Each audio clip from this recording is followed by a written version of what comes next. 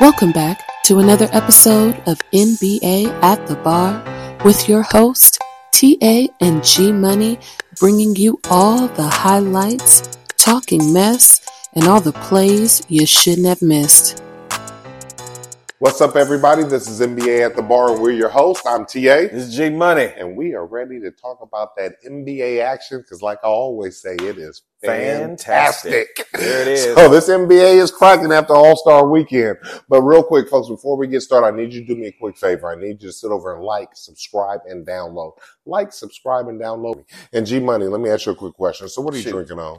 I am on the Shield Day. The Shield Day, your old faithful, huh? Yeah, it has. You've been converted, huh? I've officially, because I was a JB guy. You was a JB guy, I did, but I'm in the Scotch family, so you're still in the family. Scotch, yeah, I'm with the Scotch, and I'm on the Claude Chanteler. Come on, say it 3 times fast. I gotta get back to my French dictionary to find out what Chanteler means. Oh my God, Claude Chanteler. I feel like you need a beret and a cigarette. That is tasty. Yeah, I need some church on the move. Yes, sir. So we've gotten through that All-Star weekend, and this is when you really start looking at the NBA. Kind of like forecasting and prognosticating where we're going to be at for the playoffs. Right. And as I started doing that, getting ready and seeing where we're at and trying to create some assumptions for myself about where we're going to be at in the NBA and for this year in basketball, I sit over here and I look at the Eastern Conference. Mm-hmm. And it's funny. We grew up in a time where the Eastern Conference, you might have had one good team and everybody else was mediocre to sorry, right? Yeah. We saw that in Michael Jordan's age where they weren't sorry, but Michael Jordan and the Bulls were such head and shoulders above everybody else. It was a foregone conclusion. It was a foregone They're conclusion. Correct. Who's going to face them in the West? Correct. We saw that with LeBron in his time with the Cavs, And Miami, quite frankly. And Miami, right. Dragging these teams to the championship. And then I look up and, from the eye test, it appears, I conclude that the East is much stronger. But then when you go to the standings, when you dig into the numbers, it just doesn't feel that way. So, my question for you is this the same old tricky ass Eastern Conference, or, are we in the midst of an evolution? Are we in the midst of the East being strong? At least I wouldn't say dominant, but at least strong compared to where they have been in some of their best years over the past 20, 30 years. Well, it's an interesting one because yes, the Celtics are the class of the East. They are literally 8 games or 7 games above everybody else that in 2 and down. I think 2 is the Cavs right now. They're 7 back. Mm-hmm. Then you have what is it? I think it's you have Milwaukee. Okay, so Milwaukee, and they're 8.5 back. Right. So and I don't see either one of those guys catching them. I just don't. No. So, okay, so the rest is almost like the Celtics and then the Eastern Conference. Or the rest boo-boo. Or the rest, or at least not very good. No, because the years that we have seen that the East has been truly dog meat, they've had guys that are in the 6, 7, 8 seed that have losing records. True. So at least now you could say most they're 500. They're 500 or better. Right. So it's like, no, they're not sorry. And maybe that's like a baby step for them because the West has always had the 500 plus teams that are playoff ready. Mm-hmm. And the East is kind of like, they just lucked up and it's just, we're the lesser of the shitty ones that make the playoffs. And we know that we're going to get knocked out in round 1. So, but to answer your question, no, I actually think there are some legitimate threats. The only one, I'm not a believer in Milwaukee. I'm just not, to be honest with you. And quite frankly, the Cavs look good, but I'm not necessarily sold on them either. The sneaky good teams to me are who's going to win out of that 4-5 matchup, which would be right now, it's looking like it's the Knicks and the 76ers. If Joel Embiid comes back, they're a problem. Just, like you always say, write it down, take a picture. Right. if Joel Embiid can come back and be just Joel Embiid, they with the acquisitions that they picked up at the trade deadline, they are going to be a problem for the Celtics. But this is so.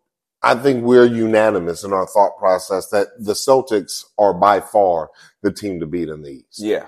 You know, I sit over here and I look at Porzingis, and for whatever reason, that has been the missing piece. And Porzingis, you know, I've been a Porzingis fan since he was with the New York Knicks, and then he got traded, and then he never seemed to live up to the expectation and the hype that surrounded him when he came. He got into that the unicorn nickname, and he has been unicorn on the shelf. Correct. Because he's often and always hurt. And quite frankly, he's been hurt this year too.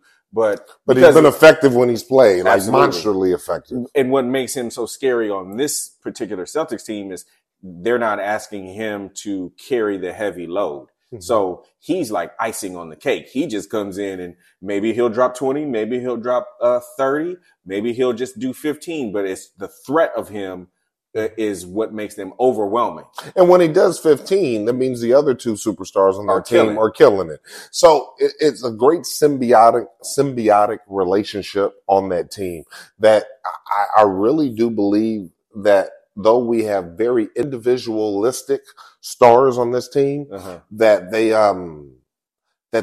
mesh well. They play well together, and they're willing to give the night for the hot hand, which is very rare when you have people, because they all have extreme confidence, almost a slight arrogance. You know, Tatum has arrogance, Brown unequivocally has arrogance, and so does Porzingis. But they dampen that. And then they need to. What's the name of the brother who he finally cut his hair off, and because he had that 5 line, you know, it's like people had a 4 head, he had a 5 head for a long time. I can't think of his name. Right? He played for the Spurs. But he's playing really good. And then they have Holiday, so it's like they have Holiday. I mean, this is a hell of a squad. Gluttony of riches. Gluttony of riches that they've put together. Which you have to have from the East to be able to really compete with the West, because the West is so daunting. It's so stacked. Yeah. But really the question is obviously, I think we can say with confidence that the Celtics are the team from the East. I agree. But who is that one team other than the Celtics that can compete with the Celtics? Because the Celtics can beat themselves. They can just implode one day. And I don't foresee that happening, but that they can beat themselves. But outside of them beating themselves, what's the other East Coast team? Whether it's New York or Philly. You said Philly. I said Philly. I honestly believe there's 3 teams. It's the New York Knicks, which is a super duper reach. It is, especially with Randall being out. Yeah, it's a reach, but Jalen Brunson and it's some type of magic with him. Like it fits so well. He's playing with such confidence. Yeah, I agree with you. And let's say, you know, in heart and just they're basically, they are all good, and they would all have to rise to the occasion and play. I know Jalen Brunson will play above, you know, let's say his statistical average, but they would, for a series, would have to play all well above their averages, but they are a defense-centric team. So, which not to cut you off, but that also, a defensive-centric team makes or forces the Celtics to play lower. Yes, because it's going to be more of a they don't grind hit their out. ceiling; they're actually closer to their floor. Yeah, because it's a grind out game. It's a grind out game, and we all know that. You know, scouting reports come in, and when teams get to like lock in on you and your tendencies, then it's just about, will Jalen Brunson and company like rule the day? Will they be able to sneak and steal a game? Because the only way that a team like that would win a series is they'd have to steal a game in Boston and then hold home court. And that's how a team will beat that. The same thing is true for the 76ers, as I said. And then we got to see how Embiid's going to come back after the injury. Right. Because, you know, we can't expect Embiid to come back to his MVP form as soon as he's back. Right. I think it takes some time.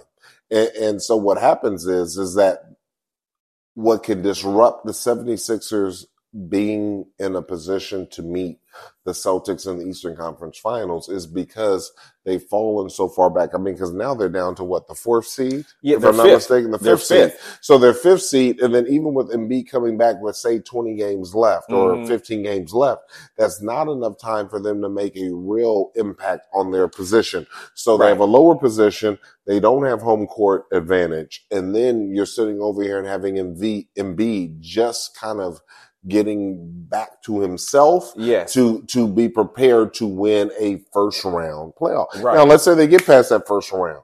Then you're talking about they're going to really get past the second round before they have to pay, or they would actually play the Celtics in the second round. That's where I would see the ready. Magic. Yeah, is he ready? So the secret for them is what is it? 25 to 24 games left in the regular season. If Joel Embiid can come back and let's just say he has a solid 10 to 15 games to just get himself retooled, reacclimated, and to himself. Then I think they picked up Buddy Hield, right?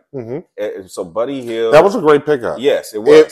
If he gets back to playing at Buddy Hield when the Lakers wanted him, and right now because the Embiid is not there, Buddy Hield is scoring a lot, and then they have Kelly Oubre, and then Lord knows Maxey is a monster. So it's like, if all of their characters blend together and they can be a threat to the Celtics, because then what you're really saying is, okay, with what we just talked about, the gluttony of riches, if Tatum isn't like ultra dominant and it becomes like a half court instances where it's Joel Embiid versus Porzingis and he's going to eat him like barbecue chicken, as Shaquille O'Neal would say. And it's like, then, okay, now we got something, because now we have these actual shooters around to where Brown and Tatum may not be enough in a given series now. And we know that before Joel Embiid got hurt, that they were easily number 2 or number 3. They could have easily been a number 1 seed themselves. So the talent level is on par. That's why I would pick them. The other team is the Miami Heat, because the Miami Heat, it doesn't matter if they're the 10th seed, if they can find a way to sneak in and then they play the Celtics in the first round, Jimmy Buckets is Jimmy Buckets, and they always seem to find a way to ruin somebody's. I definitely feel you on that. I would strongly encourage you and Miami to want to get to that next level, that next step. Because playing the Celtics with Porzingis is one thing. Without him, they got action. With Porzingis, it's a different ball game, and I just don't think they're deep enough to compete with that team. You're right. How it currently sits. Yeah, I mean, listen, it was a Jacquez Hickman. Jacquez. Yeah. And they got I love Robinson, that team, but Jacquez is still a rookie, and we have to understand that these rookies hit a wall. Yeah, it's the Miami system. These are not just like Strus who's now with the Cavaliers, right? They always find a way to get these guys that just end up playing at a super high level. Martin, they end up playing at a super high level in high leverage moments, and it's like that's in their DNA. So they're. The thing that's scary about Miami Heat is they're not afraid of you and they're not afraid of the moment. So then it's just like, can we as the Celtics just ramrod them? And you're going to have to destroy Miami. You're going to stomp them. Yeah, they're not going to quit. But here's where my thing is. I think, it's easy to sit over here and look past this team right now because they're not playing at their optimal. They're in influx. They're going through transition. But when the dust settles 20-some games from now and people are now in their roles, people have gotten acclimated to the new coach, I truly believe the Milwaukee Bucks are probably the greatest threat. And the reason why is because you got 2 superstars on that team. And again, let's not ever forget, when we talk about the Cleveland, when we talk about Miami, when we talk about all these other teams, we talk about Indiana. We talk about the Knicks. We didn't even mention Indiana, right? This game is still ran by superstars. Yes. And this is a team that has 2 legitimate superstars. And at the end of the day if these superstars rise to the occasion, we know Giannis can rise to the occasion. He's been there already. We believe Dame has unequivocally the ability, but even more than that, he has the desire and the want because he's been in the doldrums with Portland his entire career, to where you put him in a position to actually get there, he might fuck around and go crazy. All these motherfuckers, you know what I'm saying? It's like, ain't nothing you can do with him. And we see when Dame goes crazy, a 50-piece isn't. And the playoffs is about focus, right? So one of all of the things that you can say is that a team that on paper should not be afraid of the moment because they have championship medal in that group. They, Middleton, they have Portis. What's their center that I can't think of his name right now, but Sabonis?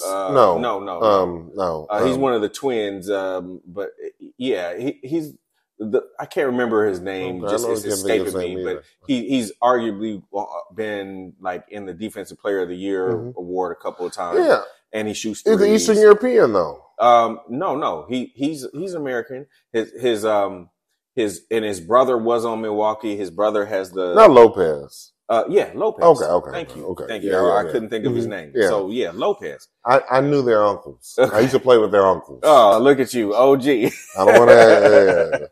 I was aggressive on that. Yeah, well, but that's okay. So, a dunk is a dunk. If I got you, I got you. Shoot, somebody needed to take a picture. But nevertheless, they have guys who have played in the finals and have won it. So, yeah, it makes them a legitimate threat. I don't believe in them. And that's why I kind of am somewhat dismissive. Shame on you. Because you know what? You don't believe in Giannis and Dame? That's shame on you. Okay. Again, all I'm saying is they're put in the right position. Boston Celtics not quite as healthy as they need to be in that second round. Taking this team lightly because they got Doc as the coach. Whatever the scenario is, that you have the Celtics not playing at peak performance. Yeah. They can fuck around and get dusted by this team. Yeah. The Celtics could get got, but I think this is their mission. You know how you see certain seasons, especially because they lost in the finals, right? They got there and then they wet the bed against Denver, right? Just last year. I don't expect that to happen. If they get to the finals, let me retract that.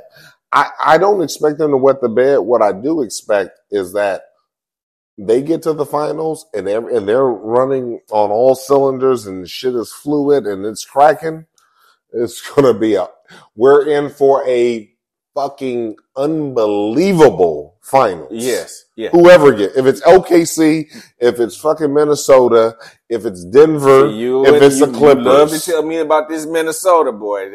I granted, their record says that you should talk about it. At the end of the day we're still a week after the Minnesota. We didn't see a dip from them. We haven't seen a surge either. So just speaking of that, going over to the West, OKC is looking monstrous. Yeah. The concern is that they're young, but OKC is looking like, I really don't know if because of how much ammunition they have. Yeah. I really don't know if there's a team in a 4-game grinded out, even though they're young, even though they still got Similac on their breath. I don't know who really can fuck with this team on a 4-game series, grinded out, or 7-game series, grinded out, first 1 to 4, let's play. With SGA, because that team looks good. I know. And if I'm the Clippers, I'm still kicking myself because they had him. You got to still kick yourself with that because granted, the Clippers of what he grew into, and it just shows you that the Clippers front office and their scout teams were on top of their shit because they saw this motherfucker when everybody else didn't. Yeah, but man, he's a problem, and what really makes him a problem is that he's very patient. So he, in a half court set or in transition, it doesn't matter. He gets to the spot that he wants to get to, and I don't care who's guarding him.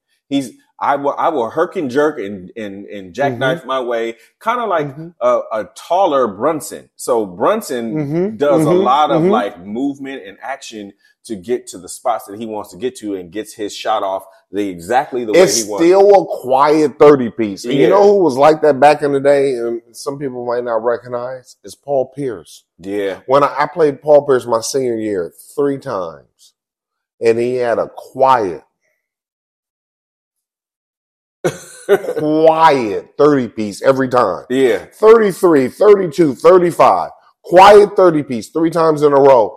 But he was so efficient with how he got down. Yeah. And SGA, obviously a different position, a different era in the game. Yeah, because they have him. But she's really a shooting guard / small forward, but they play him at point guard. And that's what makes him so powerful. Yeah. Is because he has the ability to be at those other 2 positions that would obviously misposition him. Mm-hmm. But as a point guard, man, he's a frigging monster. And so, okay, the top of the West is so close. You got them and Minnesota tied. I know you're not a Minnesota fan and you don't think just they can not a do believer. It. I think they're good. I'm just not. And guess what? Then Anthony Edwards is the next Michael Jordan. So if you don't believe in Michael Jordan, you shouldn't believe in him. And I get it. It's not for everybody. He does not deserve that moniker. But okay. Yeah, and he done told people, that shit's real. And let me tell you something. This dude's special. He is but special. Well, like all of the stars that are special, you got to do it when the lights are the brightest. Well, he's going to have that opportunity in the next couple of years because they have a team wrapped around him. Damn, the next couple of years. We'll do it this year, sir. Do it this year. Well, but this way, we saw Michael shit the bed multiple years until he finally graduated. Until he finally got Horace Grant and Scottie Pippen. Right, correct. So let's not heap all the pressure that you got to do it in year 1 or you ain't shit. He is a special individual. That's why I said it's a couple years and he's young, but he's got a splice of that DNA. I see it because there is a ruthlessness to his game. There's a fearlessness to his game. And that's what you really want to see out of what one of the main guys on your team. I'm just, even as talented as Cat Williams is, I'm not, let's say, a believer in him kind of like standing up to ultimately because Jokic. He's been known to be soft as a baby's bottom. Yes, and then there is that man from Yugoslavia or wherever the hell he is named Jokic. And I can see him with all of his tricks and doodads, the Joker. I can see the Joker just giving him the business. But here's what twist is. Cat is unique in terms of he don't got to be the scorer. You can kind of give him a task. And if you give him a task and have him lock in, that he will die trying to sit over here and fulfill that task. So if you tell him your task is to sit over and lock that motherfucker up, and probably how that team is set up, that wouldn't be the individual to do it. You're going to have to double. No, it would be Gobert.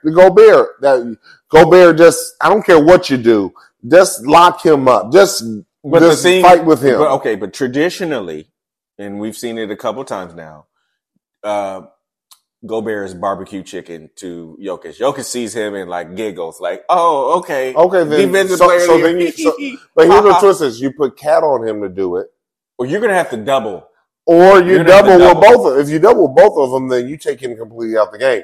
But you don't want to do that, and you almost don't want to put Cat on him because what happens is you're gonna get him in foul trouble, and you're gonna significantly reduce his offensive output. Yeah. Now, here's what the twist is. Then you have Anthony Edwards, and there you have the red carpet to sit over here and be the man. Well, and that's a team that's set up when you have a 3 like that, especially they're unique. Usually the 3 comes from 3 front court. Yeah. Or 3 backcourt, excuse me. Yeah, backcourt. Yeah, I get it. But now you sit over here and have 2 front court. It's a they mix. Have Twin Towers. It's just a unique mix in terms of a big 3 that they have. The last time that we have seen, let's say, a style of play, in terms of personnel like that, was probably like the San Antonio Spurs with David Robinson and Tim Duncan. Yes, unequivocally. And you saw what that did. Yeah, that's what gets me excited. Yeah. That unique mix and they had Elliott. Is very difficult to fuck around with. Yes. Fuck around to find out. Yeah, it is. And then if you have just good to serviceable guards, and that's what I think, what comes, is it Mobley? No, who's their point guard?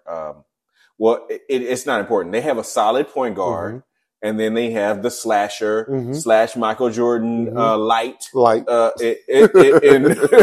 in your boy. So okay, on paper they could do it, but we've talked about a couple of teams, and I would actually lean more towards your OKC because I like Chet Holmgren. I like everybody. Everybody. Let's throw a party for these motherfuckers. The problem is they wet behind the ears. Yeah. I would, and you know what? I can't even believe I'm going to say this out of my mouth because I'm like, damn, a Clipper. But the Clippers, I think, would even be more of a threat than even OKC, even though OKC, the matchups. OKC's a bad matchup with Denver. Oklahoma is a great matchup with Denver. Yeah. Because they're big enough, you know what I'm saying? So obviously matchup makes fights. Yeah, or styles make fights. Right. So that's the deal. And if the Clippers can go on a run, the Clippers should be one of the favorites. Push Denver down to the 4th, and they get to the 3rd. But that's a big if. Well, all I'm saying is it's within the realm. It's not that big of it's this big of if. It's not this big of an if because they're only within a game or two. So you're talking about you go on a 5-game streak and it flips automatically. You follow what I'm saying? Yeah. And so you could sit over and put Denver in the 4 to have to play OKC. That OKC can beat Denver. Then you have the Clippers against the Timberwolves. Well, shit. It can get very interesting. Yes. Well, you and I are going to be watching this playoffs together. So, we're going to have our banter about that. But at the end of the day, I just feel like Denver is the defending champion. And there's just something about like, they may be like, cause right now, even with them coasting, they're still number 3. But I sense a complacency. It's funny that you use the word coasting. You feel that from the eye test. You feel the coasting of what they do. But when they want to step up, they dominate. But you and I both know that is not ingredients that lead to winning. When individuals sit over here and think they can coast and they can just flip that switch. We all know that people that already have that switch on beforehand, that light's going to burn brighter than the ones that just flipped it on right before. I don't disagree. I think you're right about that. The only other, let's say, the caveat or retort to that is when you've done it before. So when these are high leverage moments, big games, primetime TV, we've been to the finals. We know where our mindset needs to be. And then you got a new team. And here comes OKC. And OKC is finally arrived. And guess what? And now we're on Bright Lights, Big City, baby. But here's the only caveat. I agree with you. 100%. This is what I can say about that. And we have a home game. Is this one thing that once like a team like Cleveland that could happen to, that I agree that scenario can work. It's another thing when you have youngins that just don't know what they don't know. And then, you know what I'm saying? That's the mentality. Like just young, wild, just Bambi legs going all over the place and just we gonna go. Yeah. It's different when they don't know what they don't know. Yes. OKC don't know what they don't know. So they can be so talented, so filled with confidence. Because nobody's expecting us, so why not us? And just not a fear of the moment. Yeah. Whereas we know when you have a team where Harden's your third best player and he can be filled, he can sit over here and understand what that moment is and that booty hole get tight. We can sit over here and talk about Paul George is still never won. This is what I love about the playoffs though, is because what you really get to witness in the playoffs is whose booty hole gets tight. Hey, everybody booty hole will get tight, but some booty holes get so tight to where they can't move, they can't function. And we've seen, but on the flip side is, you talking about the Clippers that say they might understand. They might. That this might be the best opportunity because the number one is light in the booty. And even though it's a bad matchup, we can go in there and gangbang on them a little bit aggressive, a little rough, and throw them off of their game. Like you have this year, and God willing, you have next year, and after that, your window's closed. And if y'all don't get a title in the next 2 years, and then what's unbelievable is a game between the Celtics and the Clippers would be phenomenal. Oh, a series, you know what? A series, there's a lot of series that can come up out of this. Phenomenal would be a series between the Lakers and the Celtics. The Clippers would be like, "Oh, you made it there! Great job!" You see, in years past, I would agree with you, but at some point in time, we have to be in reality in terms of where we're at with our LA team. Yeah, I'm not going to talk about the Lakers this episode because there ain't shit to talk about. There's nothing because they're mediocre right now. And they haven't earned the right to have a discussion about them. And I literally took half the episode, the last one, to talk about it. So I've shot all my bullets out of the. I've shot all my rounds. Yeah. But let's talk about a team that is Laker-like in terms of they've grown to be a league favorite, but also like the Lakers are dwelling in that 8, 9, 10, spectrum. That pool, but the bottom half. But they appear even more than the Lakers that they got more gas in the tank. Yes. And that's the Warriors. Here's where the reality is. I don't foresee the Warriors being the pushovers that it perceived them to be. Nobody wants to play them in the first round. Nobody wants to play them in the first round. Who in the hell wants to play Steph Curry in the first round?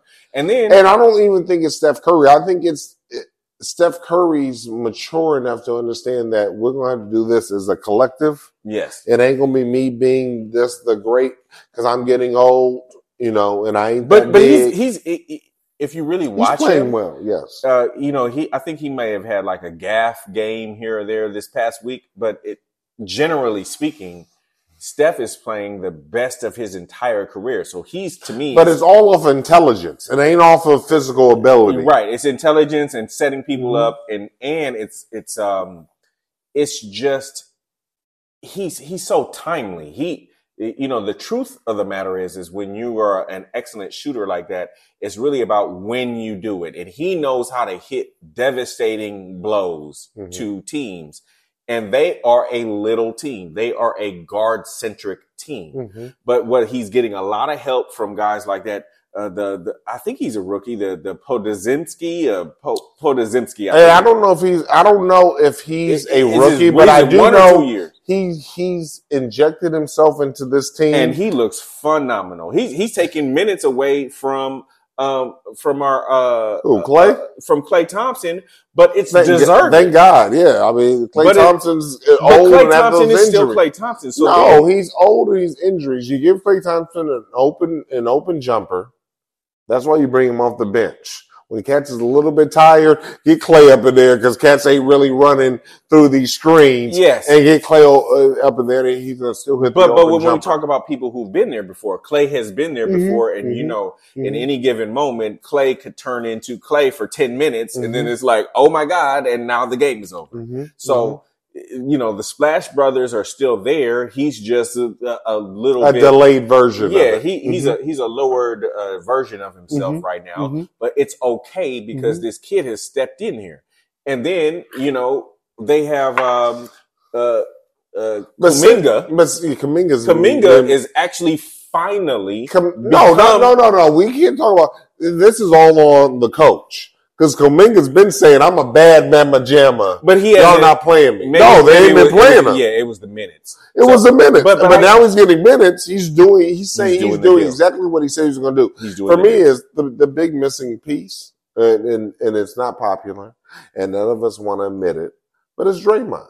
Oh, yeah. Yeah. Draymond brings a certain toughness. He brings a certain what's dramatically jumped up is their defensive efficiency. Yeah. And that's solely based off of Draymond. I mean, you can look at the numbers. Draymond came back, their defensive efficiency jumped up. I say this, and and I witnessed this in the game that the Lakers and the Warriors played.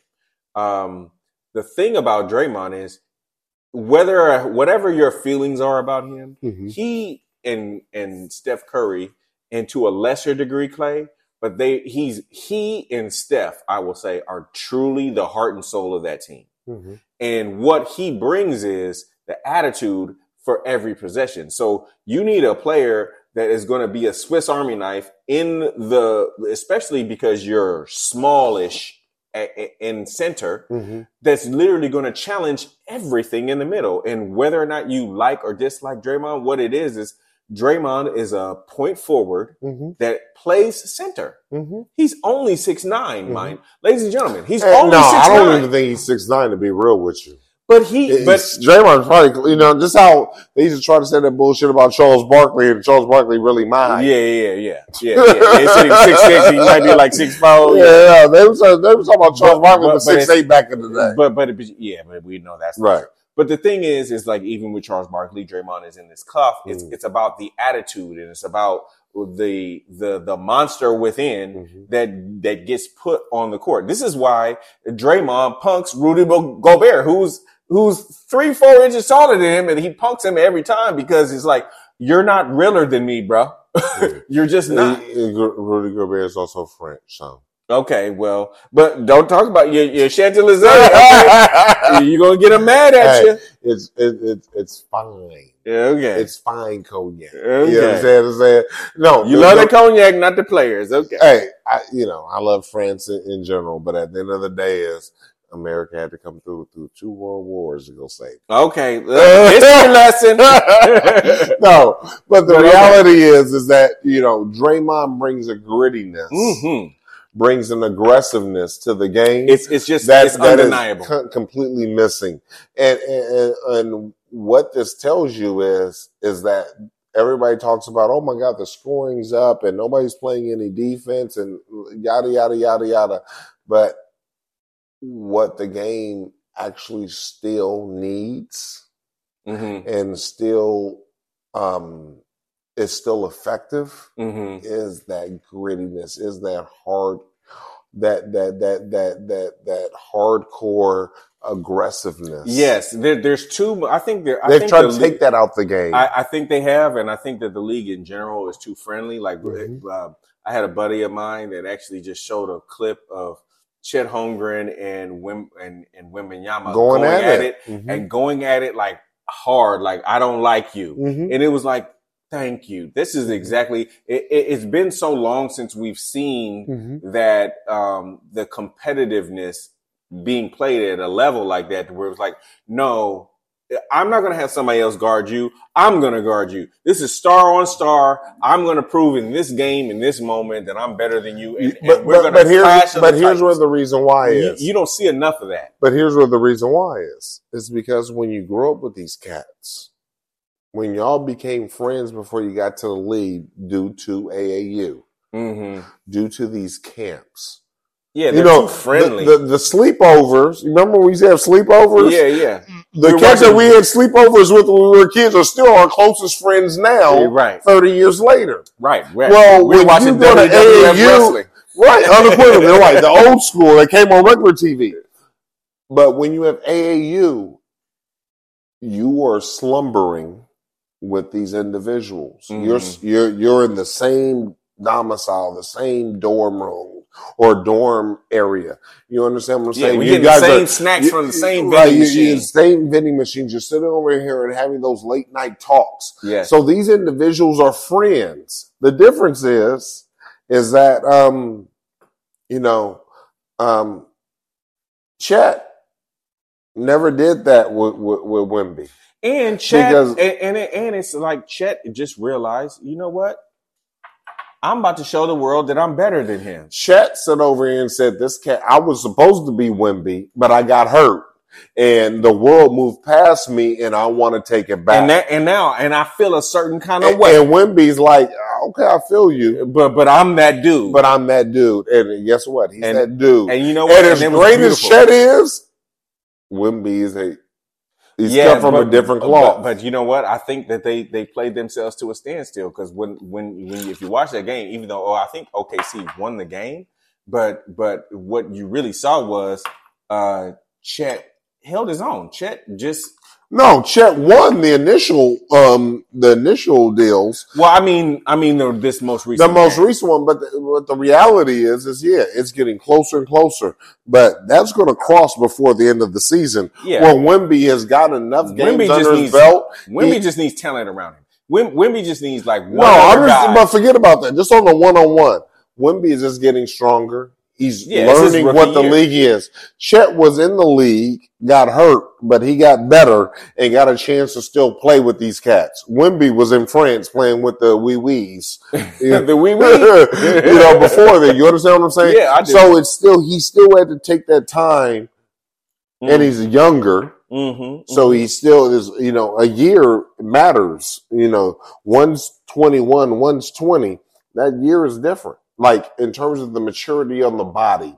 And so you see Wimby exponentially getting better because he's getting older, he's getting fuller, he's getting stronger, he's becoming more grown man. And if he does a strong offseason and does like a Kevin Garnett type of offseason. Chet can't fuck with Wimby 2-3 years from now. Like right now, take a picture. Wimby will be because Wimby is for really an alien. Well, and as simple as an alien.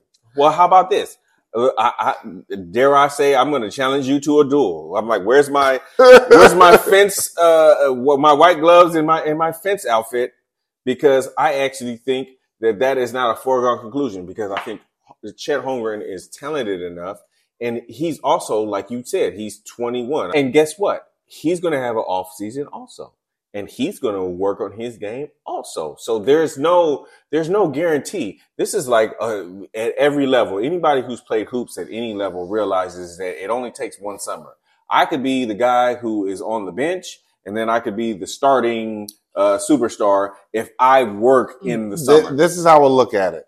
Think of LeBron when he came into the league, and then the cat that came in the league the year before him was supposed to be the man.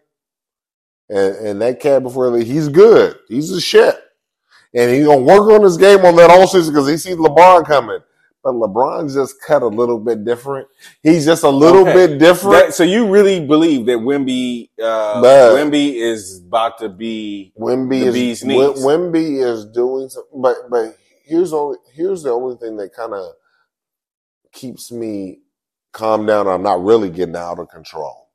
Is that David Robinson actually had better stats than him. Not by much. I'm talking about they're close. But David Robinson's a little bit better in almost everything except assists. Now, here's where the twist is. The league was different then. Yeah. And the league got a lot of monsters now. And you got a whole lot of monsters coming. And let me tell you something. There's a lot of monsters in the fucking G League. Yeah. There's a lot of monsters in the G League. This is an interesting era because this is about skill versus an era of physicality and will. I think that the days of the David Robinsons, the Patrick Ewings, and the Shaqs, that it was about physicality and will. Yes, we know the fundamentals. We know the fundamentals. We've had to go through the Kevin McHales of the world to graduate ourselves to a certain level. But we have a will and a willpower and a determination that I don't see in this crop of talent. But what I do see is that they have skill. So what ends up, let's say, negating some of the will is that they just are so skilled at so many things. And here's the reality. At the end of the day, when the rubber meets the road, skill will beat will every time. Yes, but unfortunately, we come from, and I'm a will centric individual. Yes. But I do know that skill, because will can be taken and make them be off balance. Because you can draw the will in because they're coming in hard charge, and they sit over here, and then you can get them leaning in a certain way to catch them slipping, and then that's how them catches over there and get laughed at and falling. I agree. And so skill still that the skill is supersedes. Yes, will, and it is right now in the just the lexicon of the seasons that we're watching. The only thing that is, I think, that is now where will is coming back is that you're realizing, how do I persevere when I am meeting somebody who is at a close to or similar or exact same skill level? And then it becomes about the attitude. So what you end up seeing is that there's certain players that don't have the monsterish attitude to essentially exert their skill set. And even if it's like, I can just beat you with this one jump hook, but I'm going to beat you with this one jump hook all day because I know now I have a way to chink into your armor. And you don't always see that with guys anymore. But I think we're going to see that this year. Okay. That's what I think this year, this championship, and I could be wrong, but I do believe like kind of how it's going to work out and how it's going to unfold is you're going to have skill versus will in the championship. And we're going to see which one reigns supreme. You're right. In this day and age. To me, the team that is going to represent the East and the West are going to have the perfect balance of both. No, I don't believe that. Well, not perfect, but a close balance. I think one is going to be one that's going to be the leading indicator for him, and I think one is going to be the other. Okay. And maybe I'm wrong, but that's what I kind of feel that's where we're going to be at, and we're going to be able to watch this unfold because we are at a transitional point in the game. We are. Where there's still lineage of will, but skill is trying to co-opt the game and take it in a different direction. Yeah, and you know what? And there's a little bit that's being lost, and I think that I almost feel bad for the youth because when you have this number of 6'9", 6'10" plus guys that are essentially playing as guards at the 5 position, that they're not doing the things that are very distinctive to their size, like boxing out. Like they don't really box out anymore, which is an obvious and easy way for you to get easily 10 to 15 rebounds a game if you just focus on that. They're not really like doing enough in the box itself. So they're so concerned about being a stretch individual or being able to face up and take somebody off the dribble that they are not using the God-given physicality of just, you know what, let me also learn jump hook left, jump hook right. Let me do drop step. Let me do a drop step power and hit the guy and knock him off of me so that I can now dunk the ball. It's like all of those skills that were pretty much fundamental to all big men are now being lost. And it's like, you don't understand that it's also about getting easy buckets. It's not just, oh yeah, I can do all these things and I can fancy and shock and all just like a guard. Yeah, that's great. But guess what?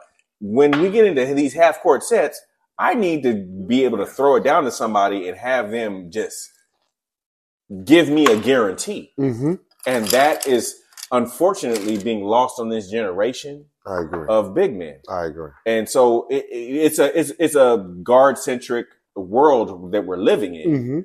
But the team that figures it out or the players that figure that out are going to rule the day. And the one guy that I see that has both of those things mastered is Jokic. I would agree. I just think that the cats that are hungry. And I don't care what you say.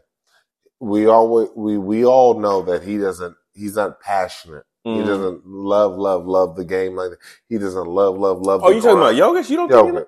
I mean, no. He's showing he know what? He doesn't. He doesn't. He just wants to go out there and go do a job and get paid and sit over and go be with his family. He doesn't have that grind of just, I got to have it. I got to be the greatest who ever did it. And if he did, he could have been. Well, the thing about Jokic that's interesting is I think this happens to all great players, and I think you would have to attest he's a great player. Oh, is that he's gotten a bite of the apple. He's actually won a championship. That's what I'm saying. And so when you have that bite of the apple, that fire dampens. I don't say it goes away. No. It dampens. Here's the other thing. The true Hall of Famers. Hold on, let me just ask you one quick question. Does he have the desire to be the greatest who ever did it? I don't know that. But I think he's European, and I think that Europeans, I think he could be in, like, say, a Dirk Nowitzki kind of way, because Dirk never wanted to be the greatest, and he could have been. No, but Dirk didn't want to have his career end without winning a championship. So for one season, and one season only, was greater than that. He's the greatest player in Dallas Mavericks history, and he only got the one. But what you saw for that one season, you saw Dirk play with a different focus, right? Imagine if he played a career like that. Correct. That's the difference between Dirk and, let's say, Shaq and Kobe. Correct. That's what I'm saying. That's the difference between him being great. Or Larry Bird, even. And Larry Bird did have that. He had that cut. He had that grind. He came from poverty. And I always want to, I've mentioned many times on here, I've mentioned Larry Bird, but I also think Kevin McHale had that. I think Kevin McHale was also a guy. Shout out to Kevin McHale. Yeah. As much as I hated him because he was so good, but Kevin McHale was to a very small degree Robert Parrish, but really Kevin McHale. He was ready to take that fade. That's what I loved. That's what I respected about him. I didn't love him. I respected that. Kevin McHale owned the block. He had about 5 or 6 different moves off of the block, and he was just a problem. And he was 6'10", 6'11", and he was a problem on that block. He was a white version of the Dream. The Dream had those 5-6 moves. Maybe slower, but he would. I just posted on the NBA at the Bar page of highlights of Dream, and you saw the same moves. Right. Being played against different individuals. It's a set of 5 moves that I'm going to sit over here and get the ball to the basket no matter what. No matter what. The no matter what part is what we're really talking about, is that with these superstars, it's like no matter what. High leverage moment. We need a bucket. We need this bucket. It needs to happen, period, end of story. You give it to that guy. He is going to deliver and in any form or fashion. But McHale didn't have to ever deliver in that moment because it was going to Larry Bird. That's where the difference is. Well, but I would say that through the conference, you have to say that any championship team, all championship teams have guys who step up in moments. And Kevin McHale stepped up in moments. It wasn't Larry Bird for all sure, the time. Without a doubt. For sure. There were plenty of moments to where I was like, damn, Kevin McHale.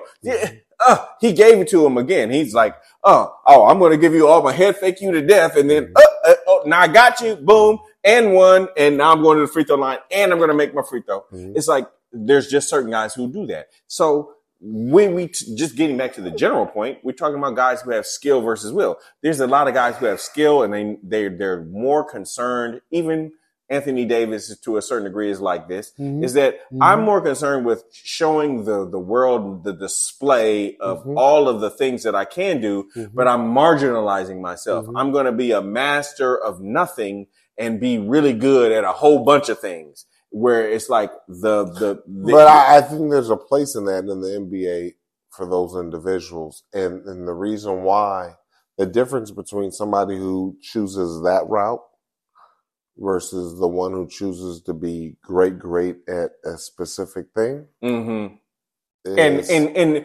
just decent and good going to be great. Yeah. Because it is about greatness. Steph is Steph a prime example of he chose to be great at something like great, which propels you to greatness. If you choose to be very, very, very good at a plethora of things, you can also choke at all those but things. Also the word that's left out of that is greatness. It's great. Steph chose to be great. Now, again, he has lineage. His daddy was one of the greatest three-pointers. So pedigree is what you really want to say. My man, you should be that great. But what you can't negate about Steph is, yes, he came from pedigree. Yes, he had the DNA. Yes, he has a brother. There's proof of the DNA. Right. But Steph decided to dedicate. He decided, yes. And Anthony Davis did not choose greatness. Steph did. Great people choose greatness. What do you mean you don't know? I will say this. He's been in the league for almost a decade. I think, yes. You're going to choose it. You're right. Great people choose greatness. LeBron chose greatness. Kobe chose greatness. Steph chose greatness. KD chose greatness. Jordan chose greatness. Durant. Magic chose greatness. I said KD. Yeah. Magic chose greatness. They're individuals that choose it. Yeah. AD didn't. Well, here's the thing that, and I'm going to lie now because I said that I said I wasn't going to talk about the Lakers, but I will say this just in regards to. And we're going to finish it up with the Lakers. Ladies and gentlemen, I didn't want to talk about them. I know, but they're not worth talking. But G Money, but it's my team. But look. Anthony Davis has an opportunity within this season. I think that the two players on that squad are D'Angelo Russell and Anthony Davis. If they decide and if they choose greatness and if they really commit themselves to saying, Russell's not great. Do it. No, Russell is unproven. So let's not ever talk about Russell in the language of greatness. We can talk about Anthony in the language of greatness, but we can't talk about Russell. Yes, Anthony Davis. At the end of the day, will he choose it? He has to choose. Will he? No, fuck greatness. Choose domination. Greatness is putting the cart before the horse. Him choosing domination gets him to greatness. Yeah. But you don't have greatness without domination. The only thing that I can say about him through, let's say, majority of this season that I have not seen in seasons past is that he's available. He's playing through injury. He's playing through it. He's playing. Where that doesn't include greatness. No, it doesn't. For us injecting the Lakers into this, I didn't want to do. But you chose to do, and the church on the move, because the Lakers are always a great topic. Here's what twist is. AD, you have a counterpart that's already made the choice. Yeah. He's already proven it. He's already done the deal. Right. Everybody is waiting on you to do so. Right. And don't talk about you playing well in the bubble as you sitting over here choosing greatness. You're right. It has to be anything, and I'm not discounting their championship by any stretch of the imagination, but I'm talking about for this individual player. Yeah. Your greatness has to come from outside of that bubble. There's going to have to be a moment that is going to be a career-defining moment for him to say, I need to win a ring other than the bubble championship. But he had a chance to do that last year when they made it to the conference finals, and there's a less odds of him doing it this year than last year, and he had that opportunity to do it, and he didn't do it. I agree. So here's our twist is, there's no way we can sit over and bet that he's going to do it now. Well, we're not. I'm not putting money on the Lakers. I'm rooting for them. But I ain't putting money on the Lakers. Are you putting money on AD being great? I think that AD... Are you putting money on AD being great? Yay or nay? No. Because he's what? a shrinking violet. The last time we said that motherfucker went on a run. I know, but it almost makes me feel like either he got spies or somebody's listening to us, because the minute I called him a shrinking violet, all of a sudden he took off. The best he ever played. The best he ever played. I was like, oh, did he hear me? Yeah. I hope he did. Did the universe tell him? But and then I found that very amusing. But here's the next thing, right? That I would say is like my parting a statement for Anthony Davis. Look, bro, this is the year to where you're going to have to shock and awe. Mm-hmm. You're going to have to make this a career defining year, to be like, I'm going to dispel all the myths. I'm going to basically dominate. And do I think he's going to do it? I don't have faith that he's going to do it, but I hope he does. But I don't have faith, because I don't think. So I feel everything that you're saying, and I definitely get it.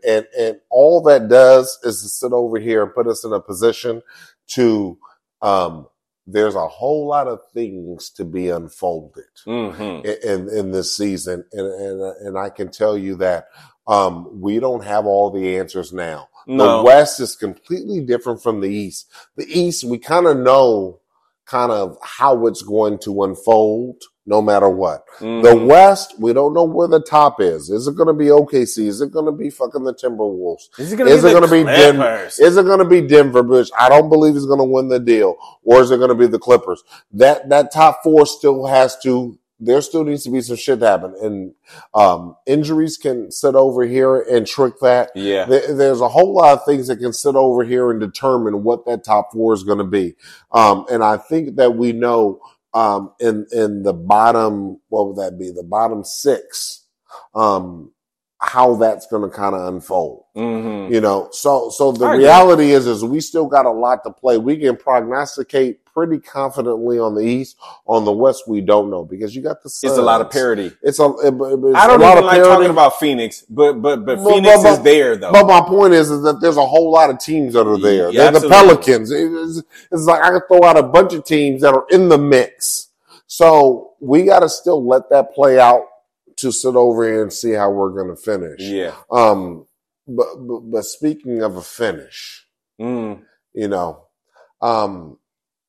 and gentlemen, I didn't sit over here and speak on this earlier because I wanted you guys to really get a feel of this episode here. And the reason why this episode is different than any of the episodes you've seen us do throughout the season is, unfortunately, this is G Money's last episode. It is. G Money has had the grace and the blessings to receive a tremendous opportunity that doesn't allow him to continue to do this show and facilitate and take advantage of the blessing that's in front of him. And, at the end of the day, as much as I love doing the show, we have such great chemistry. We have great chemistry. And it's with a heavy heart, quite frankly, because I appreciate everybody just listening to us and all of our banter and our bullshit. It's like it's been very encouraging and inspiring to see that we're not alone, that this is a unified effort. So all of the attitudes and opinions that we share, that is also shared with the audience that are listening to us. And there's a lot of you out there. There's thousands of you out there that are really like engaged with what it is that we're saying, because that we're talking that real. And so it definitely is with a heavy heart that I have to say that this is going to be my last episode.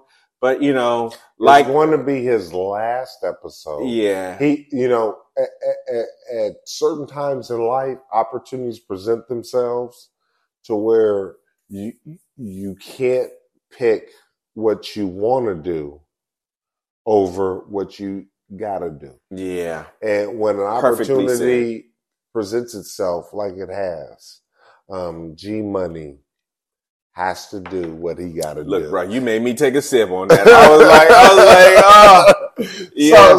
So with a heavy heart, we're going to have to say goodbye to G Money. Now, I'm not going to say that we might not get him on the phone or, we might not have him pop in and say, hey. Yeah. But from the most part. Or if they fire me, I'm back, baby. I don't know. But he's way too talented to ever get fired. He's way too special to ever get fired. So that's not going to ever happen. I know. We might be able to get him just to pop in and say, hey, but at the end of the day is he won't be able to be my co-host, our co-host on this show moving forward. And I just want to say I appreciate you. Hey, my brother. Coming to do this with me. Yes. When we took off on this endeavor many weeks and months ago, and chose to commit ourselves to this. Yeah. The reaction from fans, what people say that this is their go-to favorite show every single week. It's so much to do with your finesse, your insight, my passion for the game. Your passion for the game. Yeah. And so, it's going to be very, very, very much missed. And I will tell you this, going through this show, I had to bring back my eyes watering up because I'm going to miss you so much. I know. And I truly appreciate everything that you've done and everything I'm gonna miss you too. To the table. It definitely is heavy on my heart too. But the other part of it is that I believe in this platform so much so that I think that between you and I'll be working in the background. The movement is let's talk this basketball over drinks. Mm-hmm. And that's the movement. Mm-hmm. You know what? This platform is tailor-made to the audience that we're speaking to. It is. But I will tell you this. We're not going to get up out of here without finishing up our drinks. Hey, look at you. And me toasting to you. Thank you, brother. My appreciation for you being a part of this and us really enjoying. Man, it has been so much fun. What has so been. Much fun. And I wish you all the success. I wish you all the greatness that I know was in front of you.